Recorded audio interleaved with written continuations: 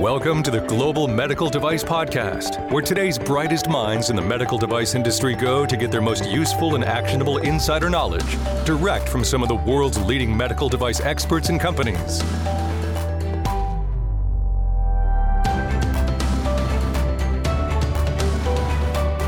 This is John Spear, founder and resident guru at Greenlight.Guru.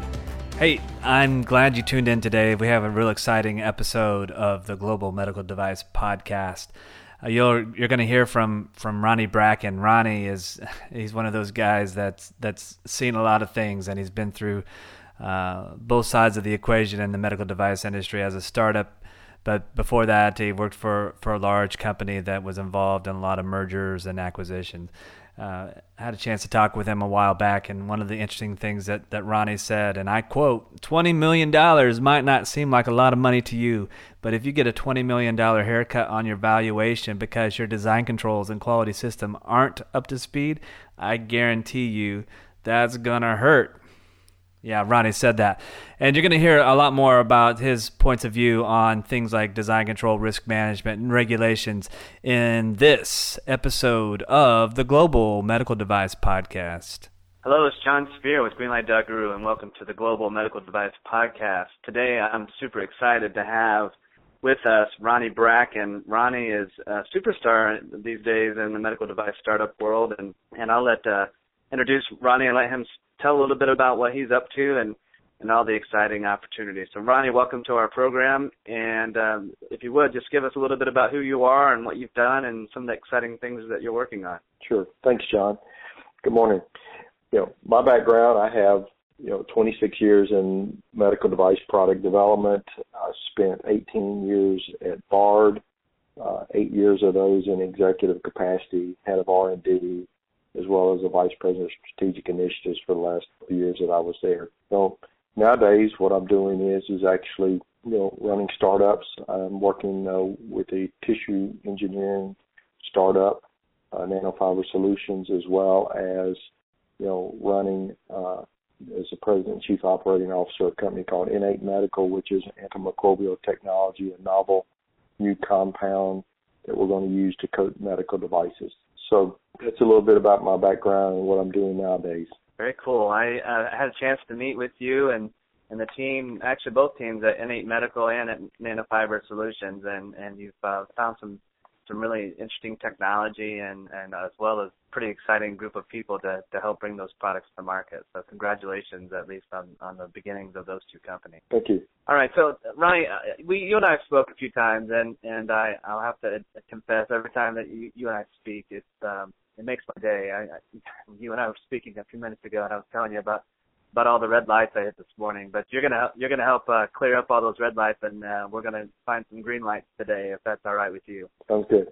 All right. Well, one of the things that you've got good stories, and that's one of the things I've picked up every time that we've talked. And I want you to think a little bit. This one may be super easy for you, or it may take a moment. But what is the single biggest mistake that you have seen a medical device startup make? I mean, of course, protect the innocent, but share the story. Sure. I think there's really two. And okay. The first one is that a lot of the startups fall in love with their technology and have a tendency to be clouded as to what they really need to do to develop a real product. They still become so technology focused that they're not really thinking about the end product itself. And the end product is more than just, can I make a scaffold, or can I make any device for that matter? It's, that a delivery mechanism, packaging, etc., labeling, the whole 9 yards. So, small companies have a tendency to fall in love with the technology and want to hold on to the technology versus transitioning to new products or product development. And with that being said, I think the second biggest mistake is that small companies don't really have the discipline. They, complain about the regulations. They complain about, the paperwork. And what I try to tell people is that it's a way of life, and if you embrace it as, not becoming a slave to the system and actually embracing it and trying to figure out the most efficient way to satisfy regulations, but at the same time do good product development, it will make all the difference in the world. And what I mean by that is that, small companies really, they haven't yet grasped or really said that, all of this documentation is necessary, and if done right, it helps them in the long run. It doesn't hurt them. Right. And I think those are one of the, a couple of the big things that I see is right. trying to make the transition from their technology to a product, but at the same time, how do I do that and use, all of these tools that are out there to their advantage, not to their disadvantage. Right. So let me go a little deeper on a couple of these things. I mean, because I've seen where a startup has fallen in love with their technology, and that seems to happen a lot when you've got the inventor who is still pretty involved with the day-to-day activity and maybe even taking on an executive role with the company. It's really hard for an inventor to kind of let go of their baby, so to speak, or realize that it might need some improvements. I'm sure you've seen that challenge a few times at the many stops in your career. Absolutely, and I think that the key is that, whether it's a startup, whether it's a large company, I think, the word "the team" matters. And, if you're partnering with the company and you're going to go in and help build a startup and the inventor is there, well, making sure that the team works is still important. And, right. If you ignore that fact and try to go in and, in essence, look to rebuild a team or, not help teach, it's going to fail from the beginning. So my philosophy is, not to tell people what they're doing wrong, but to tell people how we can get better. Sure. Good advice. And then the other story you shared is the mistakes that medical device startups make, the regulations. I mean, let's face it, as you stated, they're here. They're not going anywhere. In fact, many signs point to the regulations are probably going to increase rather than decrease. And I think one of those areas that I've seen, at least in my practice over the past several years, is this emerging interest in risk management, not only from a regulatory perspective, but some of the standards that are out there. So do you have any thoughts or perspectives on risk management, how it can help a company or how it can hurt a company? Absolutely. I can remember, I've been in this business so long, I can remember when risk management, everyone just thought it was a check-the-box activity. Yeah. Let's just do it and move on. However, as you really begin to embrace risk management and think about the intent of risk management, it can really change the way a company operates. So, for example, risk management was intended to help you identify potential hazards, potential failures, risk with those failures, and ultimately have a company work to design those out. In other words, find a way to mitigate that potential failure, whether it be design, whether it be labeling, whatever, and then that does nothing but improve your device. Right. And what I've seen is a lot of people still want to treat it as a check-the-box. Oh, yeah. And, that is not going to really benefit a company in the long run. It is a very good tool when used correctly to help a company have a better product. Right. Yeah, I can remember very early in my career as a young kid, just starting out in the med device industry as a product development engineer. That checkbox activity, I remember that very well. I got to a certain point in a project, and I was like, oh, crap, I got to do my FMEA or my risk management or whatever, and I would go spend an afternoon documenting that, and I would be able to check the little box on my form and say, yep, I've got it. But it really didn't add any value at that point. I didn't really understand that. And I think today, it's as you stated, it's very important that companies realize that risk management is something that's here to stay, and it's something that can be a huge benefit if the company would actually embrace the methodology behind some of the risk management standards and the criteria that's expected. So, I know in a prior life, you used to be involved in a lot of mergers and acquisitions, and you would come in and evaluate companies and determine whether or not they should be part of an acquisition target for your employer at that time. I'm sure you got some stories, good or bad, that you can share. Maybe some cases where people actually embraced the concept of risk management, and probably a few others where they didn't embrace the concept of risk management. Anything that you can share on that topic? Well, what I'd say is that I've seen companies that have really embraced the regulations in their entirety, not just risk management, but regulations in their entirety, and have tried to do a good job of building solid design history files with risk management included, etc. And I've seen some that haven't done so well at that. And typically what happens is, small companies tend to forget that if you're going to be acquired by a large company, whether it be a Bard, whether it be a Medtronic, whether it be a J&J, it really doesn't matter. Larger companies get more FDA scrutiny. So the minute they take on a smaller company through an acquisition, they've now taken on all the regulatory risk associated with that from a compliance perspective. And small companies, their systems may be viewed as okay because they're a small company, and they will be given some leniency during, FDA QCIT inspections, or, in some cases even, ISO certification inspections. Right. So, I would say that small companies need to realize that, this process of designing products, using design controls, using the design realization standards through ISO, risk management, etc., are ultra important because they can ultimately affect the value of the company. Right. Because if a large company has to go in and mitigate risk, i.e., put additional quality professionals in place, additional R&D professionals in place to rebuild a robust design history file, I don't think they're not going to, reduce their valuation in the company because it's money they're having to spend to mitigate those risks. Yeah. I've it's funny as over the past several months we've been talking to a lot of startups, and it's a common thing that we hear from time to time that the point you raised earlier about the startup falling in love with their technology, that happens quite a bit. And then the other thing that we hear from time to time is the startup says, "Oh, I don't have to worry about that risk management or that design control or that quality system stuff because I'm going to develop my technology and focus on that, and I'm going to be acquired by one of the big boys in the industry."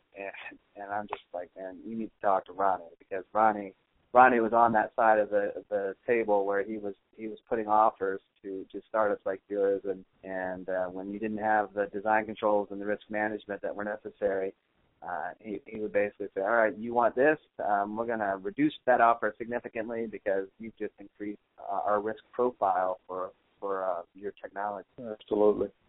I think you can look around and you can look at large companies and you can look at things that they've acquired, and you even look at recalls, you look at a host of different things, and a lot of times you will find that they were, from a product line or technology that they acquired. Yeah. And, you can find it every day. Yeah. And it seems to me that back maybe 10 years ago that there was a lot more M&A activity in our space, and it seems like that slowed down quite a bit. Is that something that you've observed as well? Oh, I think it has, and I think what you're seeing now is the largers consolidating amongst themselves. I mean, because the economics have changed totally within the hospitals, and, as economics have changed, companies have had to, modify their business plans as well. Right. So where do you think this is all going? I mean, we've talked a little bit today about the increase in regulation. We talked about the importance of design controls and risk management, and then your last point of some of the big boys are starting to join forces, so to speak. I mean, where do you think this is all going to go? Do you think it's going to eventually return back to the age of the startup, or do you think we're in the age of the startup now? Give me some sense from Ronnie's point of view. I think startups will always have a place. I think what you're going to find, though, is as you see these consolidations, amongst the larger companies, you're going to find that, in essence, they have more purchasing power or they have more negotiating power, which is something that, startups have to recognize. So, for instance, the hotbed of startups is still, cardiovascular, or vascular technologies, one of the two. But what you're seeing is, from a large company perspective, the number of players is getting smaller and smaller and smaller. Mm-hmm. And, it's nowhere like you may have had 8 suitors or what have you. Look at the orthopedic space, same thing. I mean, now look at the number of orthopedic players that were out there and even 5 years ago, and look at what's there today.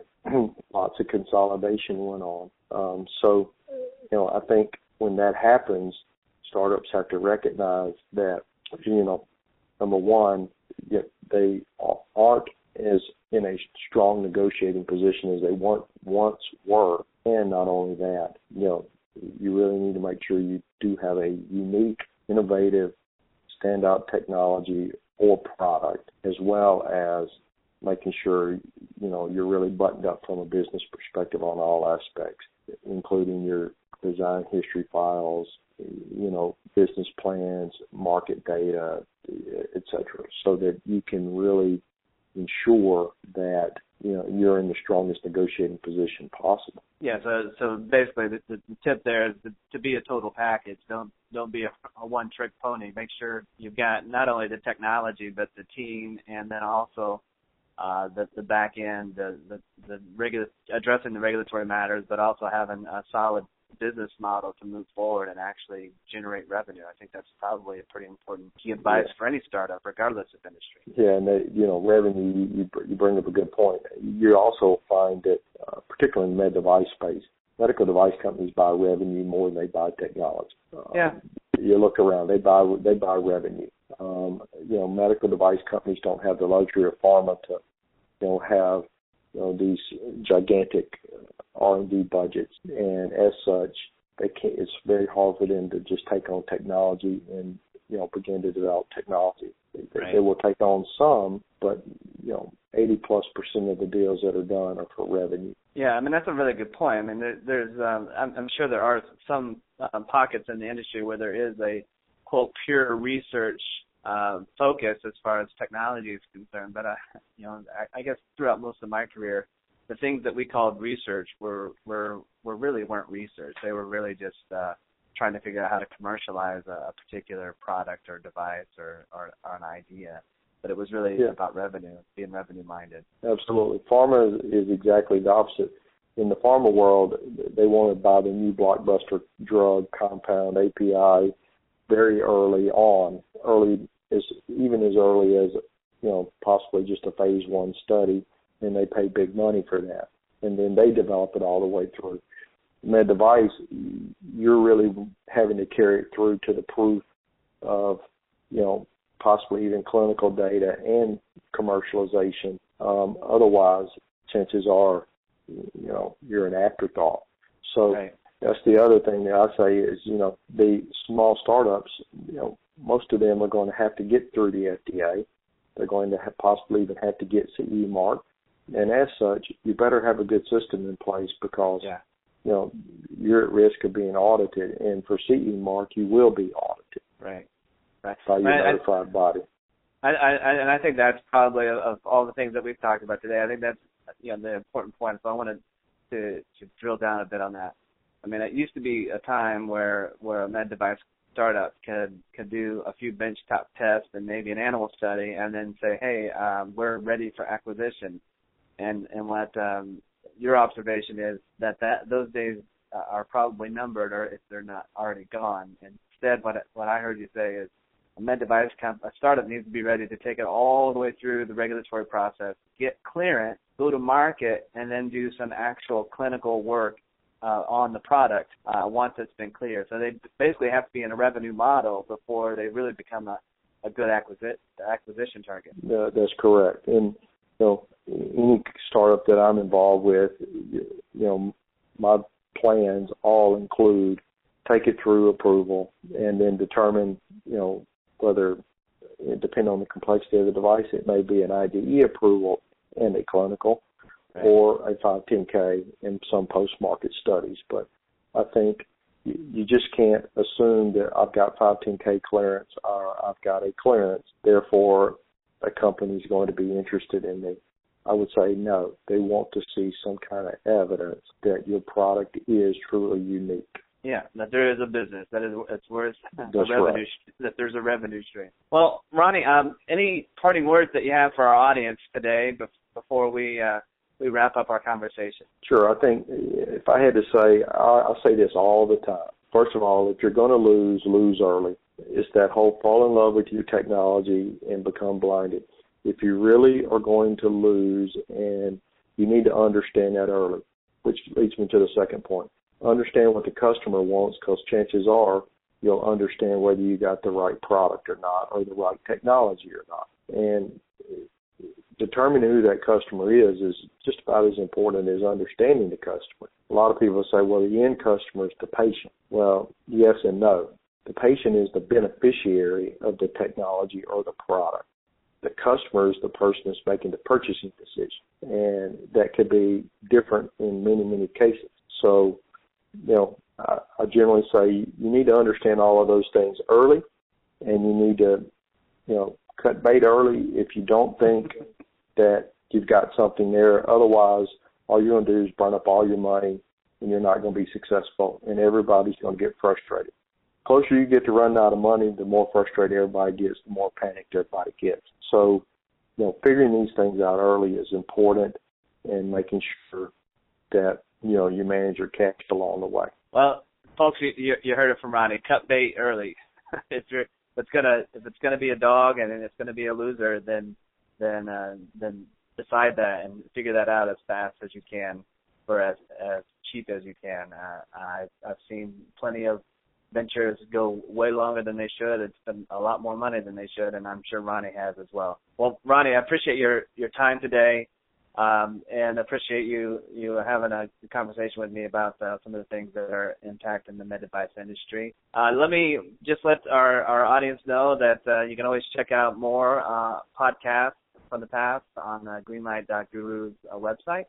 You can also learn a little bit more about our software solutions that are helping medical device companies address things like ISO 14971, risk management, and design controls and quality systems. My name is John Spear, and you've been listening to the Global Medical Device Podcast.